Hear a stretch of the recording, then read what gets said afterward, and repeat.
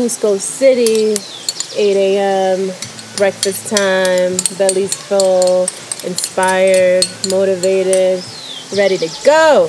Thank you again for choosing the Uber Spaceline Express. You are now departing Earth. Enjoy your trip. We're going to Mars.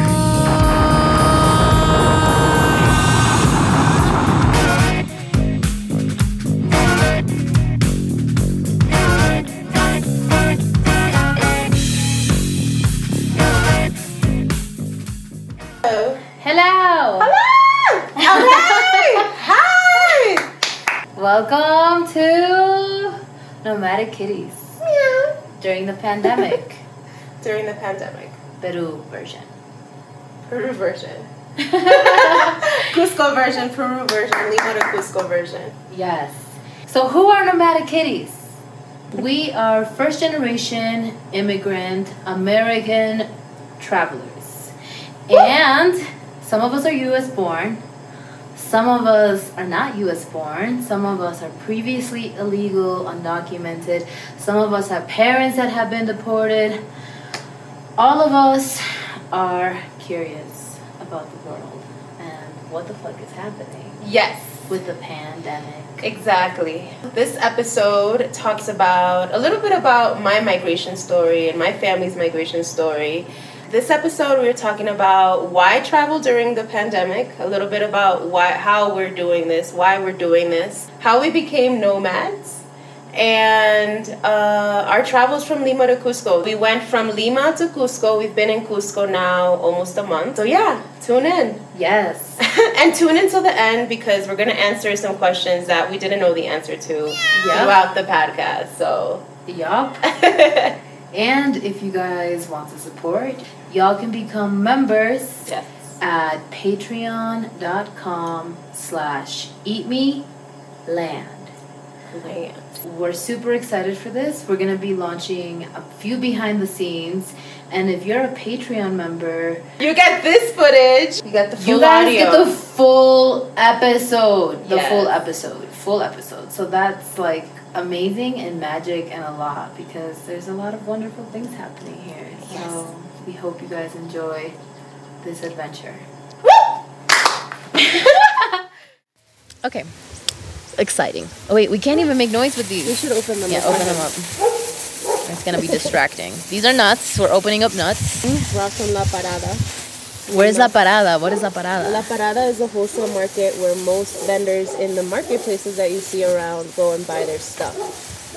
We didn't get to go there, but that's where my family's bought everything that they've ever sold. Their chicken, their vegetables when they were selling chaufas, all the things that you could ever need. So it's kind of like, and we talked about this already, but it's kind of like El Mercado de Abastos in Mexico. Sí, exacto. Which is like a wholesale market. Yes. I think what's cool about Peru and Mexico is that there's a whole bunch of little markets that are not big chains, like Pick and Save and Walmart. Right. And fresh food daily and accessible, like a menu. What is a menu? A menu is it's a lunch.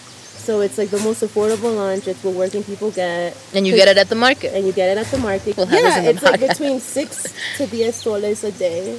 Sometimes they're even less. And it's a soup. It's a segundo, which is a rice meal with something, and fills you up. Yeah. And you save money. That is one of the most beautiful parts about being in these places. Mm-hmm. The food is so fresh. Mm-hmm. Okay, so right now we are in Peru. Yep. And Cusco City, the original Incan capital. Yes. 11,000 feet above sea level. Thank you. Oh, I had no idea. So it took a while to adjust. When we first got here, I was short of breath. I'm still short on breath. Every time I go up a flight of stairs, I'm just like, why am I so tired? Yeah. But it's normal. Yeah, it is. It is. Because the altitude is so high and so different. Yes. You guys performed while up 11,000 feet on the first night that we were here. So big ups to y'all. That shit was a challenge. That was fucking cool. Yes. I can't believe the musicians just let us perform. They were that just was like, love. you guys are musicians? You want to go on the stage? Yeah, that was love. That was love. I love it. I think that was just solidarity amongst musicians. It's been a tough time. Musicians are just starting to play again. Quarantine was lifted just a few months ago. And up until Just a few months ago, but now we're restarting. there's conversation that it's coming back. It's starting. It's starting January 31st till February 14th. So we're going to be under quarantine. There's specifications as to like which locals are going to have which type of curfews. Curfews are going up. Quarantine is restarting because of this new variant of COVID. Peru, that's how they've been dealing with the pandemic, just shutting down everything, which in my opinion makes things worse. And I don't think the curfew worked either because you're jamming everyone into transportation to get home in time versus allowing there to be a healthier flow of people in and out. Everyone has a different buses. schedule. Yep. Everyone has their own different type of lifestyle. Yep. There's already been like scientific research that's been done on countries that have done curfews in COVID, and from what I understand, it's been pretty ineffective at actually controlling the virus. Right. How so? Because it doesn't really solve the underlying problem of how the virus is spreading. You're just shutting people out of like the public and out of businesses, but that's not stopping people from gathering in their homes or like That's having true. parties and that kind of thing. And that's not just in Peru. That's in the U.S. You know, That's Yep. everywhere. COVID parties. COVID parties. Like, this is worldwide. It's human behavior. This virus is really challenging us as a species, right? Because it's not letting us socialize, which is what we need and love to do. I was reading an article about how Peru's government dropped the ball. They were one of the last to buy tests. The tests that they bought were not effective. They had a lot of false positives, a lot of false negatives, and that, I feel like, was really why things got so out of control, on top of the fact that their healthcare system was so underfunded. But like, okay, before we talk about all that in the healthcare system, I want us to talk about how I feel like there's a divide because there are people that believe in the healthcare system, and then there are people like me who don't believe in the healthcare system. I do believe in the virus. I do believe that it exists and that it does make people sick. But I also believe that we don't need the healthcare system to heal ourselves. And I feel like we can, to a certain extent, avoid the virus with plants and generating our own health, being more conscious of what we eat. Absolutely. I feel like the reason why we are so deep with this virus is because people are so used to consuming processed shit. Yeah, I agree. I think there's a huge element to it. And our cities have so much pollution. Like, yeah, like a city like Lima, like this is my first time in Peru, and I was so surprised because, you know, when I first got here and I saw Lima, like, whoa, so much dust, so much dirt. There's no plants. So dry. Yeah, That was so your dry. first- And even from the cab driver, because we got a crazy cab driver who has had a really crazy experience here in Peru. He's not Peruvian. He's an immigrant from another country. He's an immigrant from Venezuela. And I had no idea that Venezuelans had such a hard or different experience here in Peru. I didn't even know that there was a fluctuation of Venezuelans from there to Peru. Yeah. And this guy was just like shitting on Peru. He was like, Peru is ugly. It's a terrible country. There's nothing beautiful. And I believed him for a second because when I was looking out of the car in Lima, seeing all of these dry buildings, seeing all of this like just terrible urbanization, like urbanization can be done well and it can be done like shit. Yeah. And in Lima, I was like, whoa. What happened? Yeah, like there's just like a lot of little buildings stacked up on top of each other, like little shacks. Yeah. City of Mexico is kind of similar, but there's a bit more plants. A little greener. I agree. But then Ciudad de Mexico. Cusco, now being here in Cusco, holy shit, Yeah. it's beautiful. It's what I've been telling y'all, like Cusco is one of the most beautiful cities that I've ever been to. So this man was wrong. Absolutely. I think, yeah, Venezuelans have been immigrating for the last few years. I don't know how many years, but it's been a while. And absolutely, I mean, Lima is interesting because I didn't know that Lima was green. The Lima that I've known since I've been coming here since I was 4 years old was dry and dirty and smelled like dirt. And I was always like, oh, these smells, you know. And you coming here as like an American child, because your family is Peruvian. Right. They were born in Peru, Right. but you were born in the U.S. Right. So you coming from America, did you feel like, ugh? I was such a brat the first time I came. I was like, all these flies, get them away. What are these bugs? I remember a little, like, fragments of memory of me being like, ew, a lot, you know? The smells. I remember when I told my family, I was like, I always know I landed in Peru because it smells like llama. And they were so offended. This is Lima, right? So that's where I land. And they were so offended. I remember their friends like, damn, I shouldn't have said that. But That is it was, yeah, the smells are striking. The flies, the garbage, you know. Sometimes people burn garbage. They're not supposed Yeah. to. But it's a lack of infrastructure. I don't even know what these sounds are. Steph says that they're shots. I think they're gunshots. I think Really? that they're... I don't She think they're thinks gunshots. rockets. Maybe. But I did acclimate to it, and I did love certain things about it. First off, the family and community that I had, like siblings that I never had as an only child. It was interesting. This time around, I came with my entire family and my uncle Carlos, who also grew up in Peru and Lima, was telling me that this isn't what it always looked like. It used to be greener. There used to be large lands of green and burning trees. garbage. Burning garbage. Burning garbage is super toxic. That's the first time I ever saw burning garbage. But I don't blame the people because the They're garbage trying to get system rid of- probably sucks. Yeah. But damn, that's not how we fix it. No, it's not how we fix it, but it's neglect. So you say that it used to be different? It used to be green. That's what my uncle told me, and it was, you know, I was like, oh wow, you know, because I always known it as like the dirt mountains, the cerros, all dry. Yeah, it used to be green, and it goes back to the urbanization of Lima. There was really no regard, I think, from what my uncle relays, on the green and the need for green space. It was really just kind of, let's fill it up. We have a lot of people migrating into it. And so I think they just rushed into building, into making these shacks. Make it a city. Make it a city. I know that the population of the city ballooned dramatically in just 80 years, but that's a short time in the 20th century. Like between 1930 or 1940 and 2020, the population went from about 500,000 to now over, I think it's over 9 million. That's Wow. crazy. Why? Wow. Yeah, why? What happened? Why? Yeah. I don't know. I'm not a historian of Lima by any means, but I mean that's happened like all throughout the world. Oh, is it Like- just like people having babies and like just more people having more babies? Well, it's interesting because that timeline is what my grandmother fits in. She's not a native Limeña. She's Arequipeña. And she Arequipa is close migrated to to Cusco. So like 30 an hour, 3 hours away 3 to 5. from Oh, no. Cusco. From Cusco But City. from Lima, it's like probably like From Lima, it's 13, 14 hours away. driving. Arequipa's like almost Maybe. on the border with Bolivia, right? Yeah. Yeah, Arequipa is south. It's closer to Bolivia. So your grandma was originally from Arequipa. She's originally from Arequipa, and she migrated when she was 13 years old.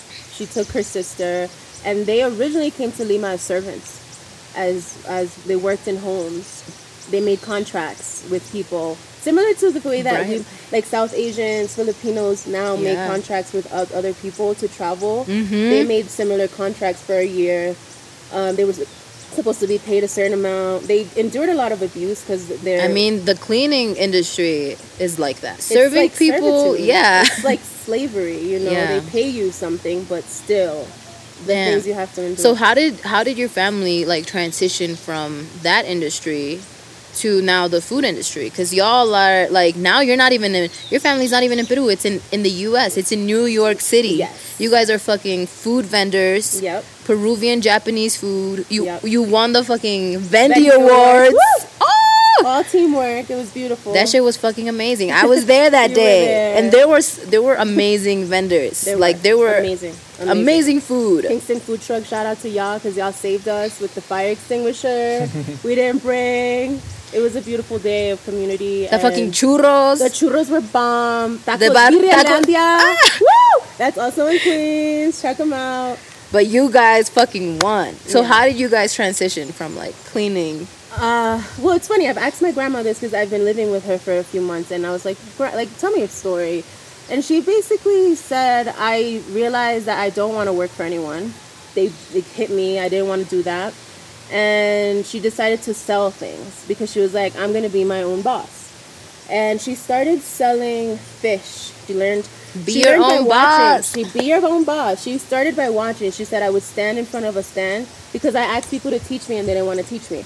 My grandmother doesn't know how to read. She didn't know how to write. She went to the most education she got was 3rd grade, and she learned how to do math becoming an entrepreneur. She didn't learn. She didn't know it. So yeah, she was watching street food vendors.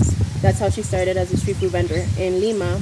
Watching, learned how to do it, and just started emulating and started her own business. Through that, she met my grandfather, whose mom was already a vendor of food. And so she started then mentoring. Your grandfather? My grandfather's mother, Abuelita Santos. Ah. So they... Oh, the breakfast. Breakfast. Hold on, let's take a little pause. Muchas gracias. Qué rico. Gracias. Gracias, sí. Gracias. So this episode is being sponsored by Hotels City of the World, Cusco. And we want to give a really big shout out to this space because it was our home. It is our home for the whole month of February. Yep. And we really appreciate it. It's ran by a family, a Swedish man and a Peruvian woman with cute little babies. And the best, well, not the best part, but kind of the best part is it has an awesome little coffee shop where we are sitting right now. Yes, the cutest little coffee shop called Monkey Cafe. The owner is Peruvian. He's originally from Lima. And he's really dope. This spot is really dope. What's your favorite thing? My favorite thing is the chocolate, the hot chocolate. That's not true. It's true. And the brownie. Oh, no. Shut up! Oh, my goodness. Okay. I have several favorite things. Ranking them from 1 to 3. I'll just share 3. The wings are number 1. Oh my god, the wings. But why? Because they're so delicious. I think how are they different from American wings? I think they have maracuya dressing, the sauce. The sauce. So it's all about the sauce. It's all about the sauce, y'all. Then I love their brownie and I love their hot chocolate. So I'm a chocolate lover over here. And they have soy milk. The pisco sour. Oh yeah. Espectacular. Actually, yes. I think that might surpass the brownie. Maybe the wings. No. But no. I have my list. You have your list. I have my list. Alitas all day. Number 1, chocolate, then the pisco. But it is the best pisco we've had in Cusco. It's a great time, beautiful views, and the community comes here. I think that's what I really love about it. They have a little thrift shop. He does great partnerships with other folks in the community. So, yes. So shout out to these 2 amazing businesses. Tim and family and Jose, amazing folks. Yeah, they're out in Cusco. Hey, show love. Yeah, come through. This is one of the best spots. So thank y'all for sponsoring this episode. Saksawaman, a few steps from Saksawaman. And it's beautiful because it just overlooks the whole fucking city. And there's mountains. There's hills everywhere. Green hills. Mm-hmm. Beautiful green hills. You can still see the terraces that were used to farm. Back in the day. Back in the day. They're dying, unfortunately, because the folks are not working the land. But everything that exists can be rebuilt. We have a waterfall right beside us.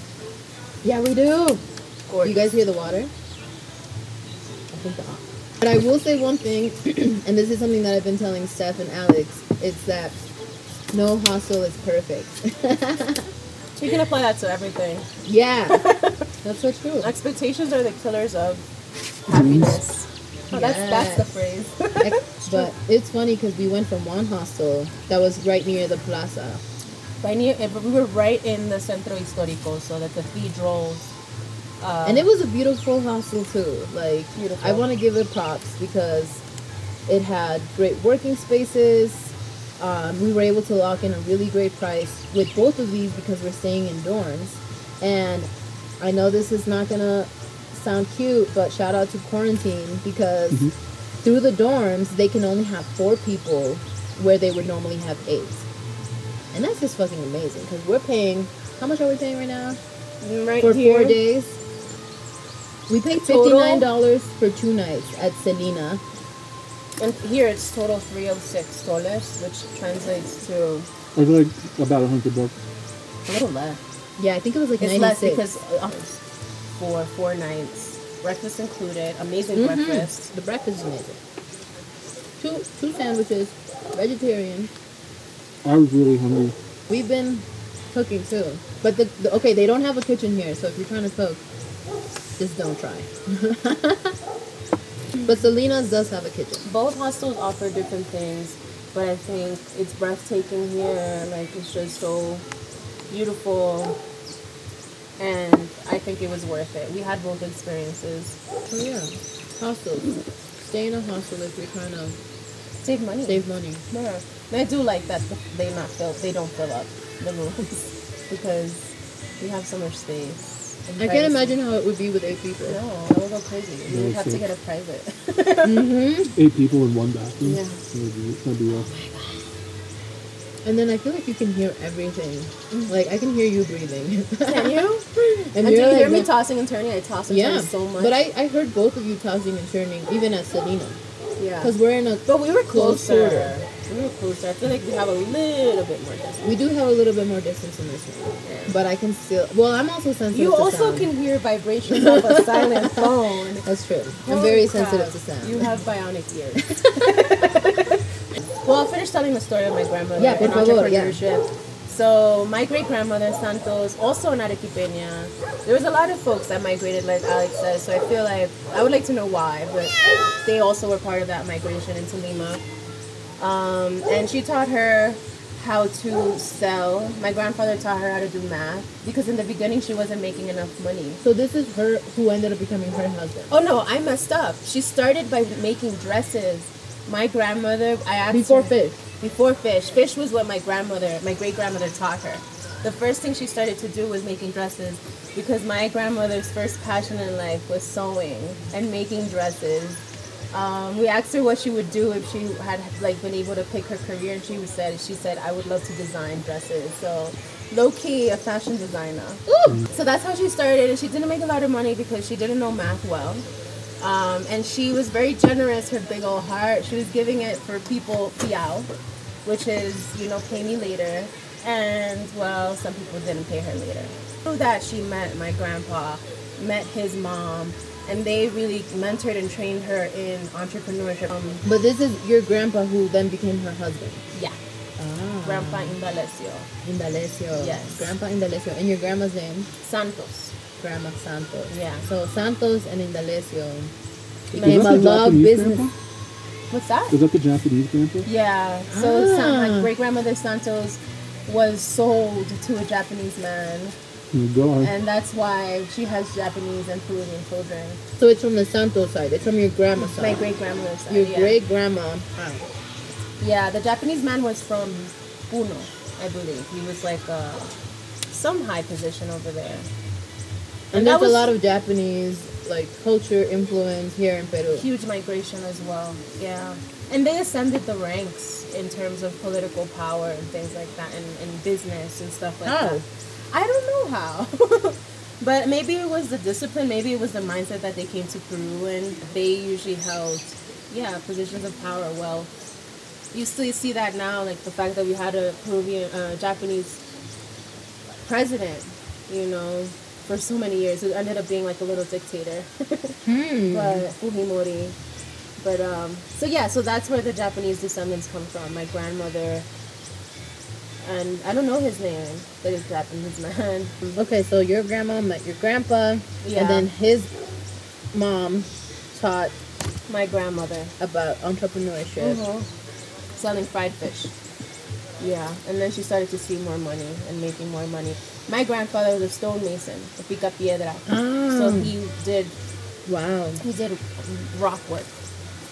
Our house, you can see it. I think I showed a good parts of it. The bathroom floor is what's left. That in the living room area, there's a safe there, and that he made that, and from stone. And the wall in the back of my aunt's room is all stones that he placed too. And then from there, they went to the U.S. My grandmother food came to the knowledge. U.S. when she was 50 something, I believe. Wow, so she wasn't even young. No, she was already midlife. She says she did her American dream in her late ages. That's dope as hell because it really shows you that you can start life over at any fucking age. It's only over when you're dead. Hey. If you're breathing, if you can think and you can do, she did it. She's the hardest working person I know. 56, bro. She outworks anyone. Like, I stand next to her to this day and age, and I'm just like, shit, I am. How old is she now? She would not like me saying her age, but she won't is listen to 79. this. 79. She should be proud of that. She's 79. Yeah. I feel like she's definitely a matriarch. Absolutely. And she's like the stone of your family. Absolutely. I would And agree. that's beautiful. Because y'all have been able to successfully make food business in New York City. Like, if you can make it in there, you can make it anywhere. It's a tough market, yeah. And it was built little by little. You know, she said, I crawled before I walked, and I walked before I ran. You know, it was a process. I think that's what I admire. You know how there's wounds that our families carry? There's also lessons and strengths. And, like, what I draw from my grandmother is definitely the resilience, you know, to keep going. At first, she didn't sell one tamale. I used to go out with her.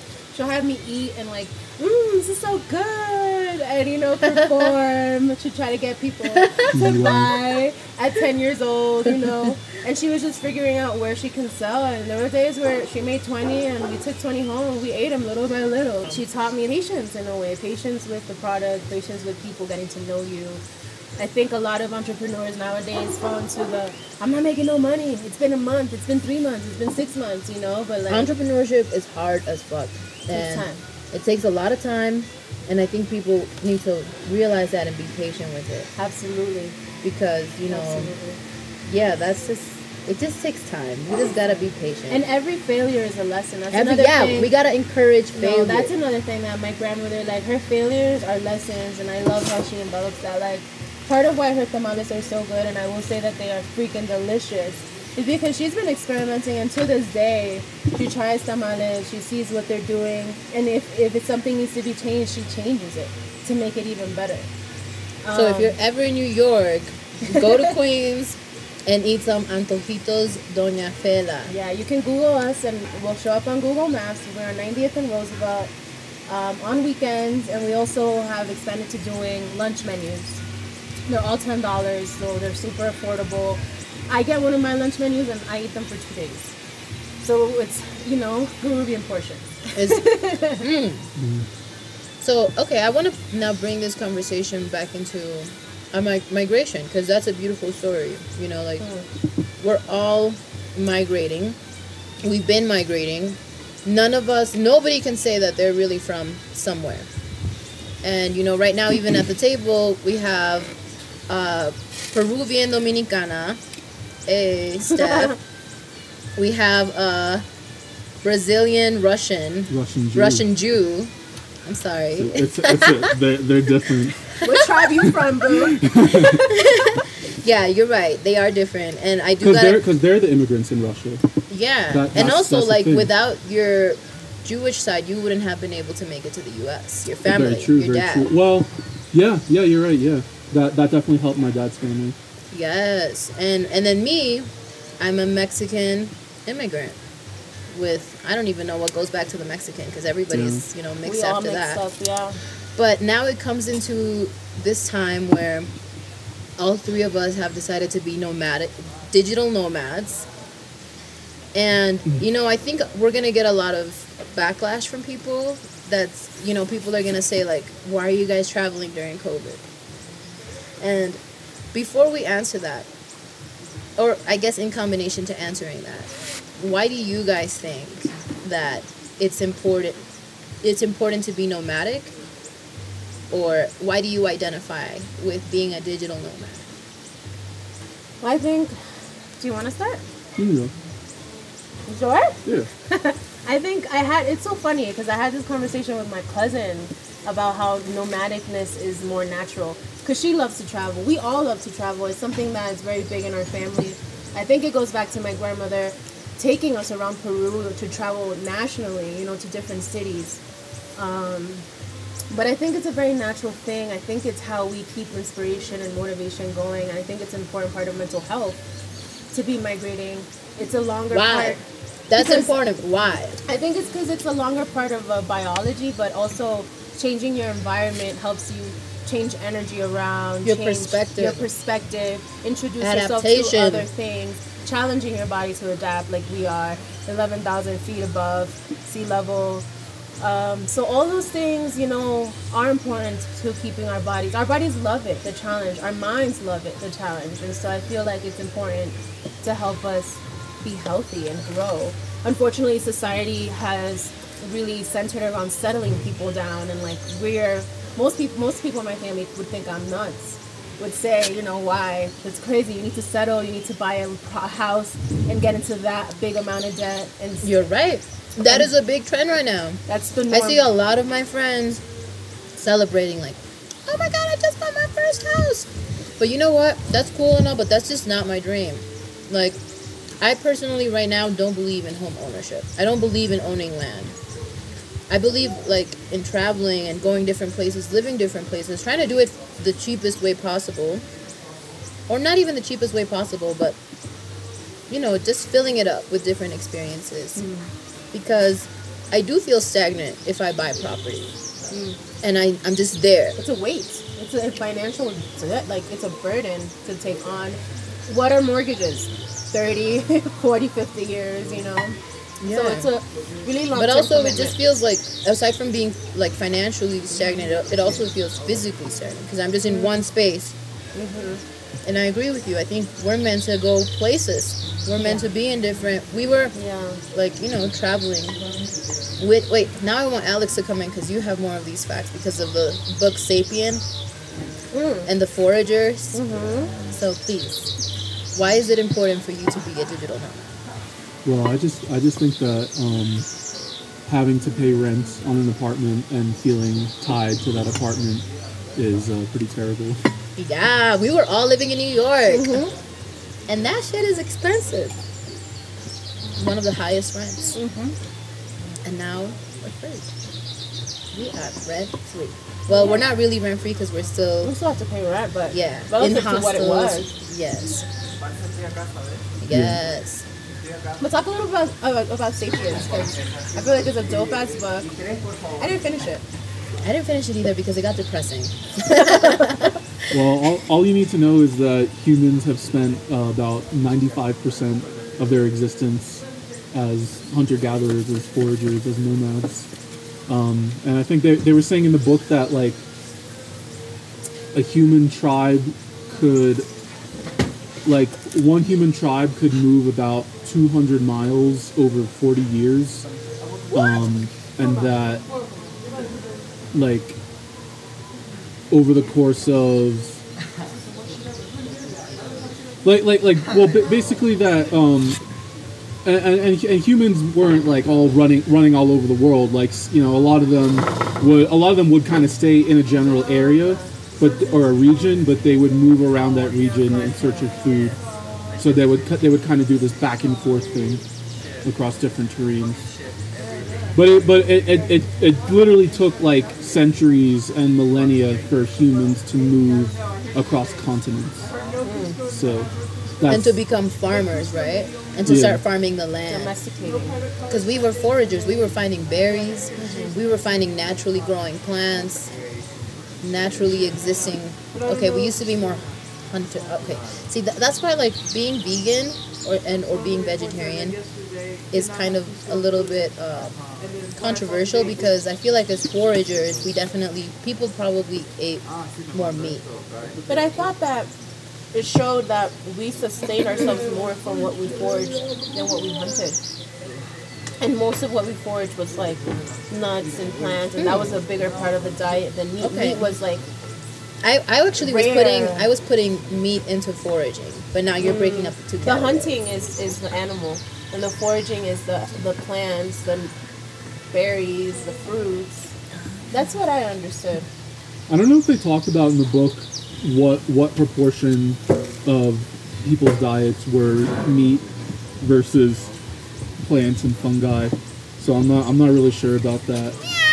But a couple other facts about agriculture is that that the forager diet was a lot healthier for the human body because it was more varied. It had more nutrients, more different kinds of plants and stuff. Yeah. And then an agricultural diet was much less healthy because it was more based on grains and rice and potatoes, and that when humans transitioned to that kind of diet, they had a lot more health problems like disease and digestive problems because grain is hard for the body to digest. And also the fact that they were living in settlements and also that they were domesticating animals, like all of those factors contributed to more viral disease outbreaks.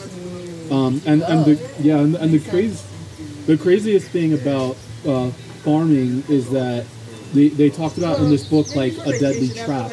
Is that once you started farming and you settled, you could never go back to being a forager because when you settle and you start farming, then births increased. And because births increased, you had to keep feeding those mouths, and so you couldn't stop farming and go back to foraging because there were too many mouths to feed, and therefore you had to keep growing the settlement, and so it was kind of like a self-fulfilling prophecy. I feel like in a beautiful world in the future, we would be migrating around the world, and that infrastructure would support that in some organized way. In a beautiful world. But you know what? I think in the world that we live in today, with everything that's happening right now, migration is going to continue to happen. And because some countries, like right now with Peru, that is about to do a lockdown because of COVID, you mentioned that some people are going to be moving out of the country. Like, they're going to want to leave the country. And, I mean, I think what's coming up for humans is going to be kind of crazy and scary. And that's why we got to prepare. It's funny that I want to say that we should grow our own food because it goes against foraging. But what is the other solution? I think we're going to see some major migration patterns. But we will continue this journey. Well, my whole reason for being a nomad at this moment is because I've been undocumented for 21 fucking years. And that means you can't go anywhere. You have to stay in one country. And I finally had papers. So, of course I'm going to travel. Let's use them. Vamos a ver el mundo. Exactly. We're going to go see the world. Yeah. For me, in a personal level, the opportunity to be able to migrate and move has arisen because I've been able to leave my job, because I've been able to establish an income. Now is the time for me to do it. And I feel like living in fear kills my soul. It kills all of our souls. I think there's caution, but then there's fear. And when you live in fear, I feel like it holds you back. My reason for going is just timing, opportunities. Seize the opportunities where they are. For me, this opportunity arose to do it with a dope tribe. We also had the circumstances to do it. So that's why, on a personal level, I'm here and I'm doing this. Traveling during a pandemic is definitely interesting. Pretty wild to see how from New Jersey to New York to Milwaukee to Mexico to Peru, from the biggest cities to the smallest towns, everyone is wearing masks anywhere you look. Yeah. It's true. Even at the beach, but But I feel like they practice it less at the beach towns. Doing this is inherently risky, and at the same time, staying in the U.S. right now is inherently risky. We're still leading the world in cases and deaths. We are? Yeah. I didn't know that. More than Brazil? Yeah, as far as I know. Then why are people not banning the U.S., but they're banning Brazil? I'm sure people are banning the U.S. I mean, we had to take a test before we were allowed in the country. Yeah, that's true. So that, there's that. But I just feel like Brazil is getting really bad. Yeah, you're literally banned. I mean, maybe there's some, racism and classism that goes into that. But yeah, I mean, it's inherently dangerous, but unfortunately, there's kind of like no safe place in the world to be right now. So it is what it is. I mean, for context, like all of my family in Brazil got the virus and got COVID. my grandma, my mom's mom, was on her ass, and they never left home.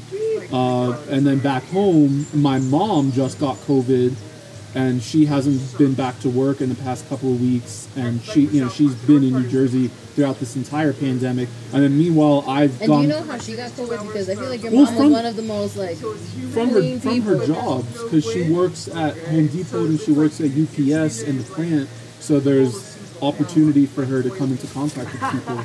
So anyway, yeah, that's the whole point. Like there's no safe place to be. Yeah, that's real as well. And yeah, my whole family here in Lima, has all contracted COVID more than once, several times. Yeah, seriously. In the U.S. too? In the U.S., actually, no one has gotten COVID. That's good. In New York. Or maybe they never got tested and they got it. Possibly also. Yeah. That's true. Yeah, on my side, I never tested for COVID, but I think I possibly got it. And I think I got it in when I was in Mexico in Kitties, because I was living with a family whose mother had COVID. She got really sick, and fortunately, she survived it. And I think it's the diet, because she never saw a doctor. She just ate really fucking healthy, and it's a different diet than the one that we have in the U.S. I think not enough people are testing to know, but either way, even if you get the vaccine, that doesn't necessarily mean that you can't give it to other people. We just have to keep exploring this shit and be flexible, be adaptable, try to eat healthy, try to do some exercise, and most importantly, try to have peace of mind and be happy. I think that's what's gonna keep the virus away. Absolutely. Any last words? Wash your hands. carry alcoholic sanitizer. Also, just and moisturize. Also, moisturizing your hands. Because dries it out. Shea butter, baby. Shea butter. And if you're traveling with oil or butter, be freaking careful, because it can explode in your suitcase and stain your clothes. Just be careful with that shit. I think that's just because of the altitude. Quadruple baggage. Put it in a Ziploc, something that's like sealed completely. Okay, y'all. Until next time. Thank y'all so much for tuning in to the first episode of Nomad Kitties, Pandemic Edition, Peru. We hope you guys enjoyed this episode. It was so much fun, and it's only the beginning. But here are some answers to a few questions that we raised up during the podcast, and we want y'all to actually have the answers. The first one about the forager's diet. 30% of forager's diet, which includes nuts, tubers, fruits, grass, seeds. Kind of gas. 30% of the diet was meat, and the rest, 70%, was these veggie things. So that's, a big part of our history and our diet. That's our answer. Because we were wondering how much of the percentage of their diet was meat. Yes, and what the difference between forager and hunter was. Okay. So hunters were both killing small game usually, because we kind of took a while to step our game up into strategy. Into extinction. Into animal extinction. And mass production. And cow rape. Okay. Sorry. I'm still eating a little bit of meat. That's why I'm so desensitized. So they hunted small game and scavenged for whatever was left over from bigger. Grains. No. Scavenged animals that were left over by other animals. Oh, like vultures. We were like little vultures, yeah. So that made up 30% of our diet. 70% was the veggies, the grass, the seeds, hunters? The nuts.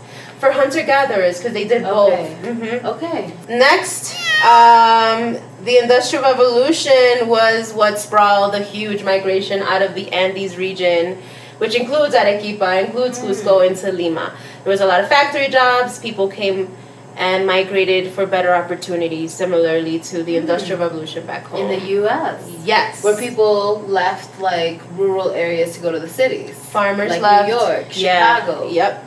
Wow. Yes. So this was happening with the timeline that we were talking about with Alex. It was actually, a little bit. a little bit older. Alex was talking about, I think, the 1920s and above. But it happened around the 1890s. Similar to our Industrial Revolution, right? Or no, was ours 1700s? I'm not sure. We don't know. No more questions. Wait. Someone let us know in the comments. Yeah, someone let us know in the comments. We're trying to just be good. That's all we're trying to do. But don't worry, we have another answer too. Yes. What was the question? What is the question? Next one is about Japanese community. What was the question? Why did they have so many businesses? Why did they have so much success? So why do the Japanese businesses have so much success here in Peru? Yes. So our Nikkei peoples, that's the name of the Japanese settlers here, came, they were farmers. They were brought over by their empire to industrialize and I guess learn from the city because they were trying to westernize. They came, like the first settlers came on 4-year contracts, and then from then began to be entrepreneurs. So I'm sure this is not, like, we can't make everything too simple. Everybody didn't become an entrepreneur, but they did see opportunity and created a lot of businesses and built their homes here. Some never ever went back to Japan. It was like an 80-day trip to get back to Japan that many people didn't do back when it was boats. So yeah, we encourage y'all to do your own research as well. Totally. We don't have the answers to everything. We don't. So comment in the comments, whatever y'all know.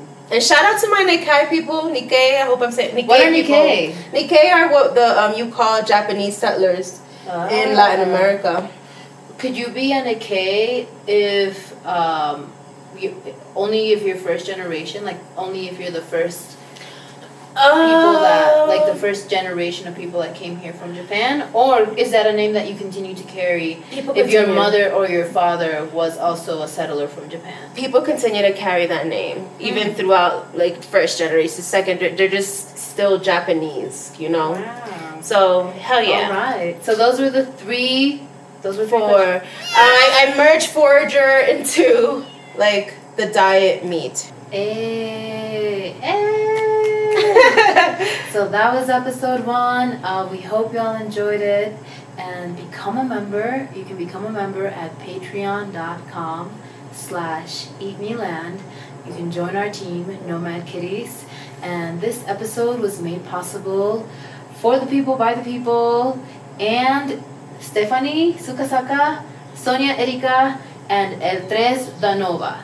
Yep. So shout out to y'all, and we'll see you at the next adventure. Bye, guys. Thank you again for choosing the Uber Spaceline Express. You are now departing Earth. Enjoy your trip. We're going to Mars.